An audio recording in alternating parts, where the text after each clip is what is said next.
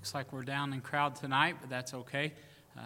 Would ask that you would remember some folks in your prayers. Remember Andrew's not doing well. They think that he spiked a temperature, so they think that he may have the flu. So pray for little Andrew.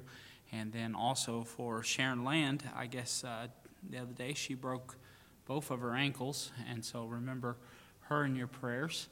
And then, of course, for Brother John. And then good to see Brother Kirk here tonight, and continue praying for him as well. So let's go ahead and go to the Lord in prayer. We are desperately in need of the Lord, and we need His help in our lives. We need His encouragement, and so let's go to Him tonight. Let's pray. Our Heavenly Father, we thank You for all that You do for us. Lord, we thank You for Your love, Your mercy, and Your grace. Lord, I ask, Lord, that You would be with these prayer requests tonight. Lord, I know that each of us have heavy hearts and things that are on our minds that, Lord, that just need attention tonight. Lord, we ask that You would be with little Andrew as he's not feeling well. Lord, I pray that You would just help him to feel better soon. Lord, pray that You would be with for Brother John as he's recovering. Lord, pray that You would just strengthen him. I know his desires to be here, but Lord, I pray that You just continue being with him, be with Miss Sharon as she's recovering from her surgery. Lord, I pray that You would just meet their needs as well. Then for Brother Kirk, Lord, I pray that You would continue to be with him.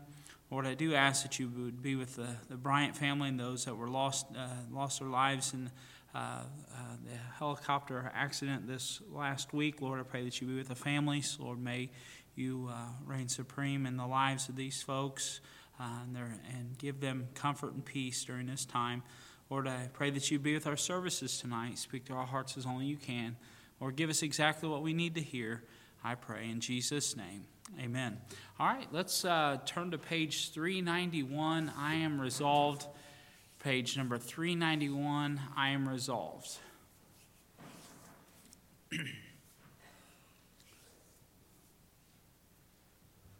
I am resolved no longer to linger, charmed by the world's delight.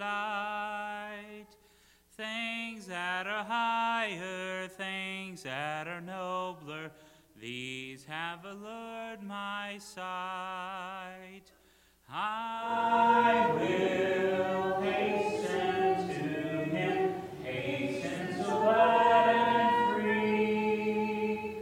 Jesus, greatest, highest, I will come to Thee.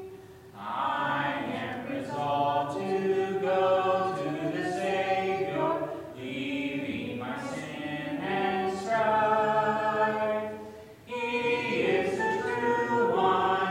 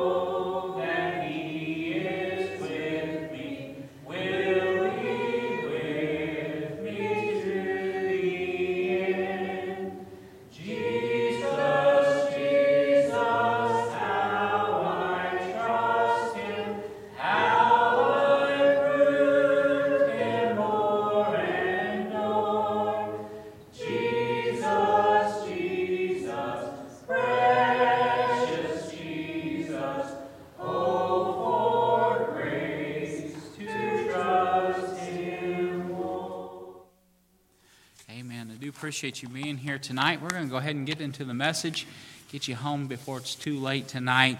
But I do appreciate you being here in the Lord's house. We're going to be in John chapter 17 tonight. John chapter 17. We've been reading through the book of John and seeing the portraits of Christ through the eyes of John. And tonight we're going to see Christ portrayed, or his portrait, as our great high priest. He's our great high priest.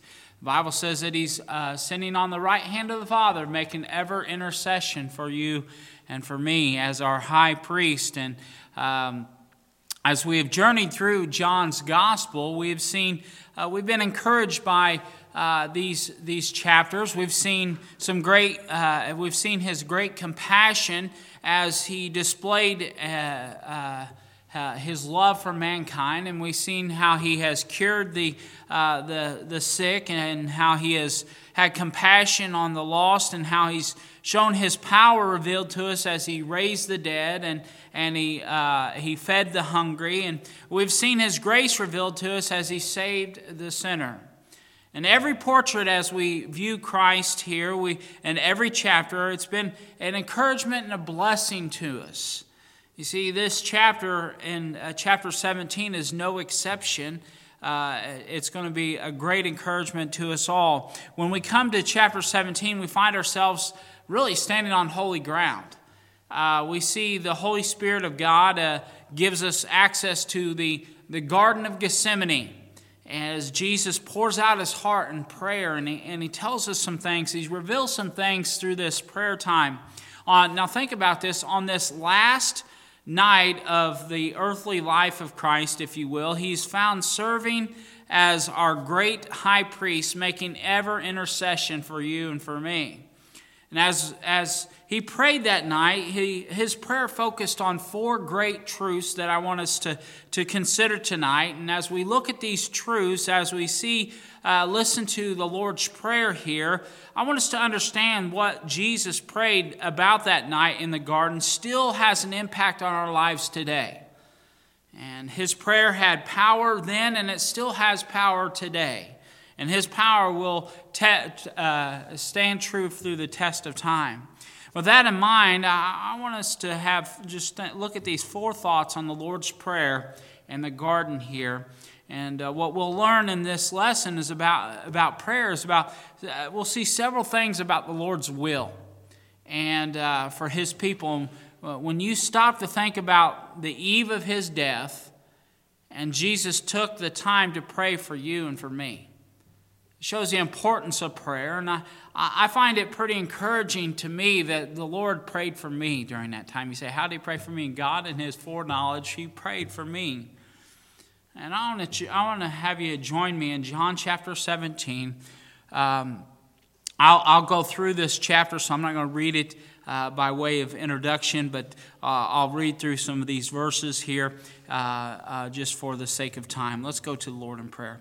Our Heavenly Father, once again, we thank you for this time, Lord, that we can open up your word. And Lord, I pray that you would just give us exactly what we need to hear tonight, to encourage us, to help us, to Lord, to see that you are a great high priest. And Lord, that you set the example as how to pray and what to pray for. And Lord, you are such a wonderful God, and you showed us so many great things through your word. And I pray that we'll take this simple lesson tonight, apply it to our hearts and our lives, that we may be better servants for thee. In Jesus' name I pray. Amen. All right, I want you to notice first this prayer. It focused around, it was an upward focus. Notice there in verse 1. It says in verse 1 of chapter 17, it says, "These words spake Jesus, and lifted up his eyes to heaven, and said, Father, the hour is come, glorify thy Son, that thy Son also may be glorified." Let's read on. It says, "And as thou hast given him power over all flesh, that he should give eternal life to as many as thou hast given him. And this is the life eternal, that they might know thee, the only true God, and Jesus Christ, whom thou hast sent. I have glorified thee on the earth. I have finished the work which thou gavest me to do." I want you to notice first the focus was an upward focus. His focus was on the Father's glory. That's what Jesus was focused on, was to bring glory to God. Look there again in verse 1. He says, "These words spake Jesus, and lift up his eyes to heaven, and said, Father, the time is come, glorify thy Son, that thy Son also may glorify thee." That's what his focus was on, was glorifying the Father. Jesus began his prayer by expressing a desire to glorify the Father here. The entire ministry of the Lord Jesus on earth had resolved around this sole purpose, this single purpose, and that purpose was to reveal God to men. And Jesus was the perfect expression of God. When a man saw Jesus, he was seeing the Father. The Bible says, and no man has seen God at any time. The only begotten Son, which is in the bosom of the Father, he hath declared him. Jesus is still the only way for a person to see God. He's still the only way. The Bible tells us that no one can come to God except through Jesus. In John 14:6, he says, "I am the way, the truth, and the life. No man cometh unto the Father but by me." Men may say that they believe in God and try to bypass Jesus, but that's totally useless. It's a totally useless endeavor. You've got to have Jesus Christ to be with the Father. Jesus is the only way anyone ever comes to God. Then I want you to notice not only is his focus on the Father's glory, but also his focus was on the Father's gift. Look there in verse 6. It says, "I have manifested thy name unto the men, which thou gavest me out of the world. Thine they were, and thou gavest them me, and they have kept thy word." Notice this, that next Jesus referred to those that the Father had given to him. Jesus knew something that many in our day have forgotten. No man just decides that they're going to be saved. Let me explain that. It's impossible. You see, after all, a man in his natural state is dead. We're dead in our trespasses and sin. What happens is dead men have no thoughts, no will, and no movement towards God. Before that dead man can live, he must be awakened, alive from the Holy Spirit deals with a person. He speaks to a person's heart, and it's just not one thing, I'm going to be saved today. No, the Holy Spirit's got to be dealing with a person's heart before they can be saved. The Holy Spirit. And how does that happen? When the Holy Spirit reveals it, you remember about when you got saved. Maybe it was through the preaching. Maybe it was through a song. Maybe it was through a testimony. However the case may be. But the Holy Spirit dealt with your heart, which caused about a conviction. You saw your need to be saved. I've talked to folks that they said, you know what, before, I think it was Brother John, I was talking to him the other day, and he said before people can really realize that they need the Lord, they have to be lost first. They have to realize they're sinners. They have to be convicted of the sin that they've committed. And that's what happens is the Holy Spirit of God convicts us from the sins, and then once we've been convicted, then that's the Holy Spirit dealing with our hearts, making us aware of our need to be saved. We're made alive. But then his focus was on the Father's grace. The Father's grace. Look there in verse 8 through 12. It says, "For I have given unto them the words which thou gavest me, and they have received them, and have known surely that I came out from thee, and they have believed that thou didst send me. I pray for them, I pray not for the world, but for them which thou hast given me, for they are thine. All mine are thine, and thine are mine, and I am glorified in them. And now I am no more in the world, but these are in the world, and I come to thee. Holy Father, keep through thine own name those whom thou hast given me, that they may be one as we are." Look there, verse 12. "While I was with them in the world, I kept them in thy name. Those that thou gavest me, I have kept, and none of them is lost, but the son of perdition, that the scripture might be fulfilled." We see here his focus is on the Father's grace. In these verses, Jesus calls to mind the great grace of God calling these men and using these men and keeping these men and prayer for these men. And Jesus reminds us that what we have and are is not in our own makings. What we have, it's all but what we have are by the grace of God. Like Jesus, we ought to praise God for his wonderful grace. After all, we were nothing when he found us. And let me say this, it's only by the grace of God we are what we are today. Even after we got saved, we really are nothing without him. We need him in our lives. Everything we are or have or ever hope to be, we owe to the great grace of God in our lives. If there was ever a theme that should produce praise in our hearts, it's the grace of God brought down to man. So we see his prayer had an upward focus, but also I want you to notice his prayer had an inward focus. Look again back in verse 1. It says, "These words spake Jesus, and lift up his eyes to the heavens, and said, Father, the hour is come.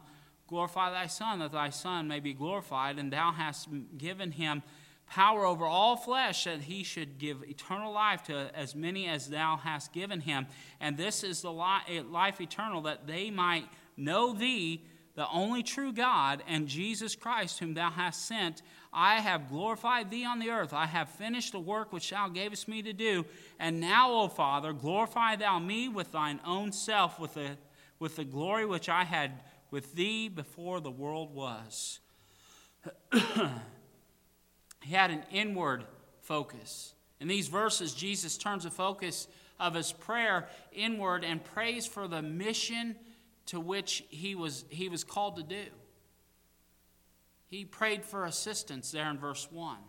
The hour for which Jesus came into the world it's finally come. It's finally here. During the course of his life and his ministry, we're reminded that his hour was not yet come. His hour was not yet come. The fullness of time had not been come yet. But now it's the time. His time has come, and he's going to be crucified on the cross. And this was a reminder to those around him that he came for a high and noble purpose. You see, Jesus came into this world for one purpose, and that purpose was to die for sins of man, to bring us to the Father. You see, now at last the hour's arrived, and Jesus is about to be betrayed, arrested. He's to be tried and crucified, and his prayer is for the Father to aid him in these last hours of his life, that he may accomplish, he may fulfill the task that was set before him. His desire is to go to the cross, to die for sin, and satisfy the Father, and then be glorified in being raised from the dead. Why did Jesus pray such a prayer? It seems to me that every attempt was made by man and by Satan to kill him before his time. But no man, remember this, no man took his life, but he gave his life. It was in the fullness of time. It was in his timing. You see, think about this. In the Garden of Gethsemane, Jesus came under direct Satan attack. And Satan tried to kill Jesus in the garden to prevent him from reaching Calvary. After that, Pilate's mob brutalized him, and under anybody else, from all that the scourging and the beating that he took on that day, anybody else would have died. But no man can take his life. See, Christ prayed; his prayer was answered in that the Father brought him safely to the cross. I say safely, but he brought him to the cross where he was crucified and paid for the price of our sins. What proof do we have? In 3 days he arose victorious over death, hell, and the grave. He prayed not only that, but he prayed about his accomplishments. There in verses 2 through 4, Jesus knew that his death was about to come. It was upon him, and he knew that he was about to finish all that the Father had sent him to do. Therefore, he mentions his great accomplishments to the Father in heaven. What was that great accomplishment? Well, providing a way for sinners. Providing a way. He says, remember what the Bible says? He said, "It is finished." What he was talking about is he's saying the task that was brought before me, the task that I came to fulfill, it is finished. Salvation's plan is finished. Now the door of salvation has been blown off the hinges, and whosoever will can enter in and be saved. What a blessing. Now, regardless who you are, what you've done, what kind of background you have, regardless of what kind of life you've lived, you can be eternally saved by coming to Jesus and receiving him as your Lord and Savior. That is what Jesus accomplished on your behalf. But then he prayed for his assurance. Look there again, verse 5. It says, "And now, O Father, glorify thou me with thine own self, with the glory which I had with thee before the world was." Jesus knew that after the cross and after the grave, he would return to the Father, to sit on the right hand of the Father, making ever intercession for man. He had left behind, think about this, he had left behind to come to this earth. Think about all that he left. And he was going home. Few, if any of us, can realize the agony that Jesus suffered in just coming into this world. In Philippians chapter 2, verses 5 through 8, it talks about it, that he took upon him a robe of flesh and bone, and thought it not robbery to be equal with God, and took on a robe of flesh. These verses make it clear that Jesus was living in absolute equality with the Father. Then he willingly allowed his glory to be concealed under human flesh and entered a sinful world as a man.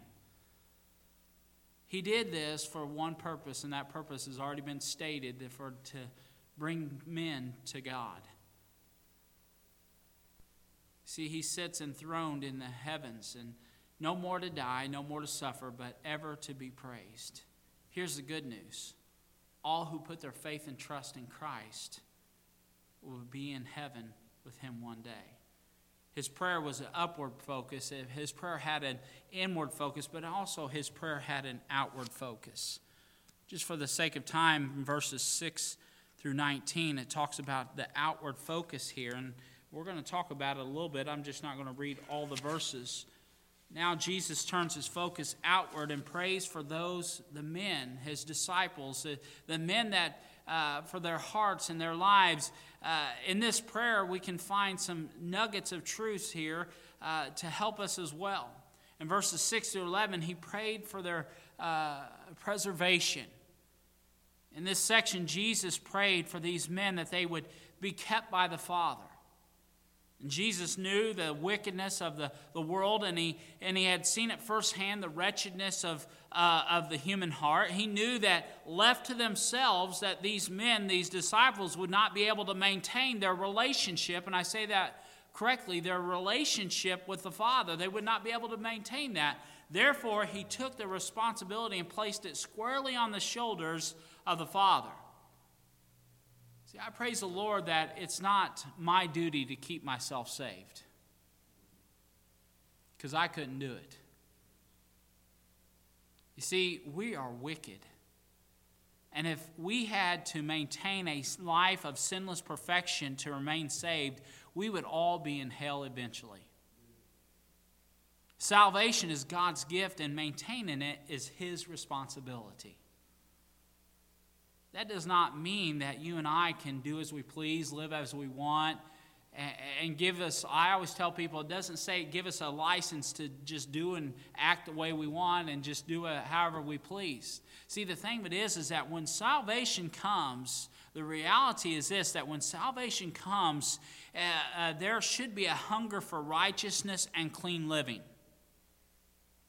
After all, if salvation is a reality in your life and in mine, there should be a hunger for righteousness. Being a new creature is a part of that new life.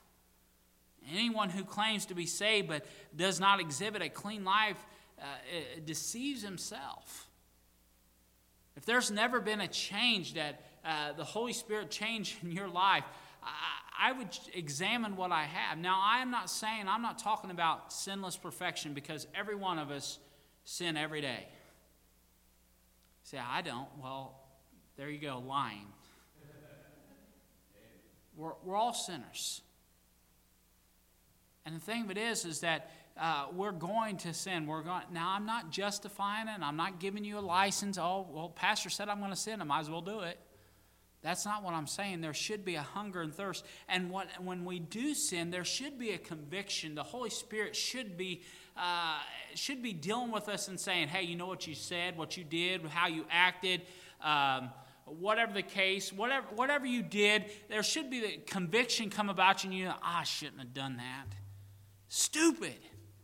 I do that to myself sometimes. Stupid. I cannot believe you said that. I can't believe you did that. I can't believe you, whatever. I mean, you put yourself in those shoes. You think, I can't believe it. That's the Holy Spirit saying to me, you know what? You shouldn't have done that. You know you shouldn't have done that. That's conviction. And you know what else comes about if we continue in that sin? A thing called chastisement. God chastens those that he loves. And if we want to continue, if we're saved, and we want to continue in sin, we're going to get chastened. I remember when I was a kid, y'all know how bad I was treated as a kid. I mean, when I was a kid, I would get by occasionally, not every time, but oftentimes I'd get by with Mom tell me to do something once and I don't do it. And then the second time, if I don't do it, I get in trouble. There was a chastening if I continued in my sin, if you will. And that's how God is. It may seem like we're getting away with it, but soon there's a day of reckoning. There's a day coming where we're going to get taken behind the woodshed. We're going to get a whooping. We're going to get chastened. Why? Because God loves us.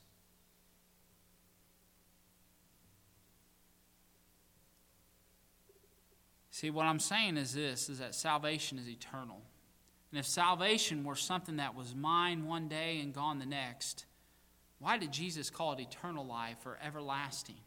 Either Jesus doesn't know what he is talking about or salvation is eternal and everlasting. You can believe anything you want about the subject, but I'll say let God be true and every man a liar. I'll just believe the book. But then he prayed for not only their preservation, but their protection. In verses 12 through 15, I'm going to read them there. It says, while I was with them in the world, I kept them in thy name. Those that thou gavest me I have kept, and none of them is lost, but the son of perdition, that the scripture might be fulfilled. And now come I to thee, and these things I speak in the world, that they might have my joy fulfilled in themselves. I have given them thy word, and the world hath hated them, because they are not of the world, even as I am not of the world. I pray not that thou shouldest take them out of the world, but that thou shouldest keep them from the evil. He's praying for their protection here. Jesus prayed for his disciples they would be protected from the evil, literally the evil one. See, Jesus is merely praying that they be given strength to face the task at hand. He's not praying that they never get persecuted, that they would have the strength, that God would see them through it. Let's face it, we're in a battle, folks. We need to learn that the devil hates us and he opposes everything that God loves. And we're often attacked by the devil. I'm grateful that I have the Lord's promise of his protection, of his presence and of his peace as I go through life. Because I can tell you this, I couldn't get through days. I couldn't get through today without his protection, his promise of his peace and his presence in my life. I couldn't get through it. I just praise the Lord that when the devil comes against the saint of God, that the Lord takes up our defense. Before the devil can get to me, think about this. He has to go through he has to go through the Lord. The devil has to go through the Lord before he can ever get to me. He roars, but he cannot touch me unless the Lord allows him to. But then he prayed for their purity. Look there in verse 16. It says, "They are not of the world, even as I am not of the world. Sanctify them through thy truth. Thy word is truth. As thou hast sent me into the world, even so I have also sent them into the world. And for their sakes I sanctify myself, that they also might be sanctified through thy truth." Jesus asked the Father to set these men apart from the world by the word of God. His prayer is that they might live their lives against the backdrop of the Scriptures. The Lord's will hasn't changed one bit. He still intends for his people to live clean, holy, separated lives. This purity that the Lord desires is not a purity based on opinions or rules of men, but rather on the righteousness based upon the Word of God. His Word is truth and is a divinely inspired book. We find the keys to living holy and righteously in the midst of a corrupt world through the book, the Word of God. God's desire for our lives is summed up in Philippians chapter 2, verse 15. I'm going to read that. I'm going to turn to that. Philippians 2:15 says, "That ye may be blameless and harmless, the sons of God, without rebuke, in the midst of a crooked and perverse nation, among whom ye shine as lights in the world." We see his prayer had a focus, upward focus, an inward focus, an outward focus, but last, his prayer had an onward focus. Look there in verse 20, it says, "Neither pray I for these alone, but for them also which shall believe on me through their word, that they all may be one, as thou the Father art in me and I in thee, that they also may be one in us, that the world may believe that thou hast sent me. And the glory which thou hast given me I have given them, that they may be one even as we are one, I in them and thou in me, that they may be made perfect in one, that the world may know that thou hast sent me and hast loved them, and thou hast loved me. Father, I will that they also whom thou hast given me be with me where I am, that they may behold my glory which thou hast given me. For thou lovest me before the foundation of the world. O righteous Father, the world hath not known thee, but I have known thee, and these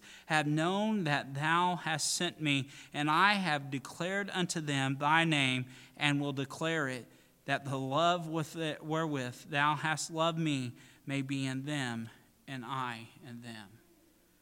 Finally, Jesus turns his attention to those who would receive him down through the ages. Think of it. On the eve of his crucifixion, the weight of the world's sin is squarely on him, pressing down on his shoulders. Jesus took the time to pray for you and for me. Think about that. That's what he's saying there. Those that are to come.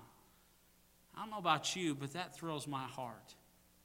In verses 21 through 23, he prayed for harmony or unity.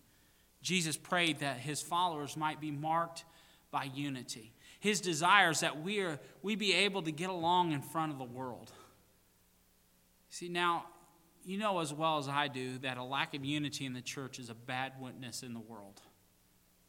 God's desire is that we learn to get along with one another and that we have a oneness in heart that unites regardless of the storms that we have to weather. Now, it is obvious that when you have two people together, there's going to be two opinions. You have 100 people together, there's going to be 100 opinions. The secret is being able to disagree without being disagreeable. In other words, everything we do must be done with the view of maintaining unity in the church. See, there's no room for struggles within the body of Christ. You mark it down, when there is disunity within the church, someone is outside the will of God. Why is unity so important in the church? The Bible says it here, because we are a living advertisement for the Lord Jesus. When the world sees the people of God, they either see the presence of the Lord or they see presence of strife. Where there is strife, there is confusion, and God is not the author of confusion. Therefore, strife and trouble in the house of God is never God's will. But then, not only he prayed for harmony, but he prayed for their homecoming. Look there again in verse 24. It says, Father, I will that they also, whom thou hast given me, be with me where I am. In this verse, Jesus says that his will is for all his followers to be with him in heaven, and where they can behold and share his glory. Then he prayed, in verse 25 and 26, he prayed for their hearts. As Jesus brought his prayer to a close, he took a minute and prayed that we would be filled with his love. That is his desire that his people be characterized by a life of love. This kind of love is God's demand for his children. In fact, Jesus declared that our mutual love would be a sign of being the disciples of him. That if you love one another, see, this is a love that cannot be duplicated in the world. But it's produced by God in the hearts of every born-again believer of God. Who but God could produce within us a love for people who are of different backgrounds, differing social groups, different financial standings, various races and creeds? The love of God in the hearts of his children is a thing of beauty and of a thing of great wonder. We must ever strive to see that we are indeed characterized by genuinely godly love. As I close the message, let me remind you that Christ's prayers are always heard and answered. The question that remains is this: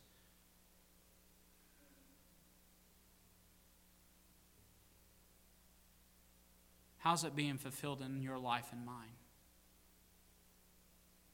Are you saved? Is his desire that you come to him? Is there unity in the church? If it's his desire that there be unity in our church. Are you walking in love, one for another? Love one for another. That is his prayer and his will for us. Heads are bowed and eyes are closed.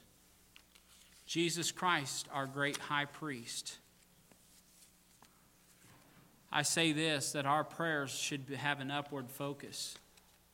We should pray for the Lord's will. Should be an inward focus. We'd be praying for our lives, our ministries to be what it should be for his glory. Should be an outward focus, praying for the souls of men, but it should be an onward focus. Heads are bowed and eyes are closed. We're going to take a time of invitation here, and as God has spoke to your heart, I'm just going to ask you just to be obedient to the Lord however he leads tonight. Our Heavenly Father, Lord, we do thank you for your love, your mercy, and your grace. Lord, I do ask that you would use this simple lesson, Lord, apply it to our hearts, Lord, and realize that, Lord, that you are our great high priest, making ever intercession for us. Lord, that you have set the example of your will for our lives. Lord, may we be ever obedient to what you have for us. Thank you for all that you do. We love you in Jesus' name. Amen. Heads are bowed and eyes are closed. As we come to this time of invitation, I just want to invite you to come as if the Lord spoke to you. But as you're in an attitude of prayer, do want to continue to remember these people, these folks in your prayers tonight. Remember Miss Sharon Land. Miss Sharon Land with her, she had surgery, I believe it was Tuesday. Pray for her and recovery there. Pray for little Andrew as he's not feeling well. He's sick.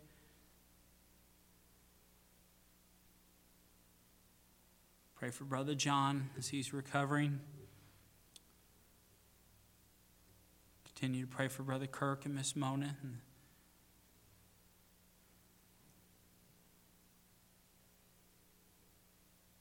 Pray for Miss Christie's boys and their family, for their salvation. There was a prayer request for Jean Morrow, I believe it was. This is lady that Miss Kimberly, her mom knows, and just she broke her legs, I believe it was, and just remember her in your prayers as well. Pray for those that were, for the families in bereavement this time, those that were involved in the helicopter accident. Pray for our government. Pray for our leaders. Pray for our missionaries. Pray for the souls of men. Pray for our church, that we be a beacon of hope and a light to a dark world. Pray that we would grow in spirit and in number. Pray one for another. Any other prayer requests tonight? Our Heavenly Father, Lord, again, thank you for this opportunity we have to, Lord, just to come together and to open up your word and just to feast from your manna tonight. Lord, I pray that you would take one truth from this, apply it to our hearts that we may be better servants for thee. Lord, as we do lift up these petitions, Lord, I do ask that you be with each one of these prayer requests, Lord, as we made mention tonight. Lord, our country is in Lord, we're in a mess. And Lord, we need to get right with you. Lord, seems like there's a split right down the middle between good and evil. And Lord, I ask that you would just intervene on our behalf, that we may see a revival come upon our nation.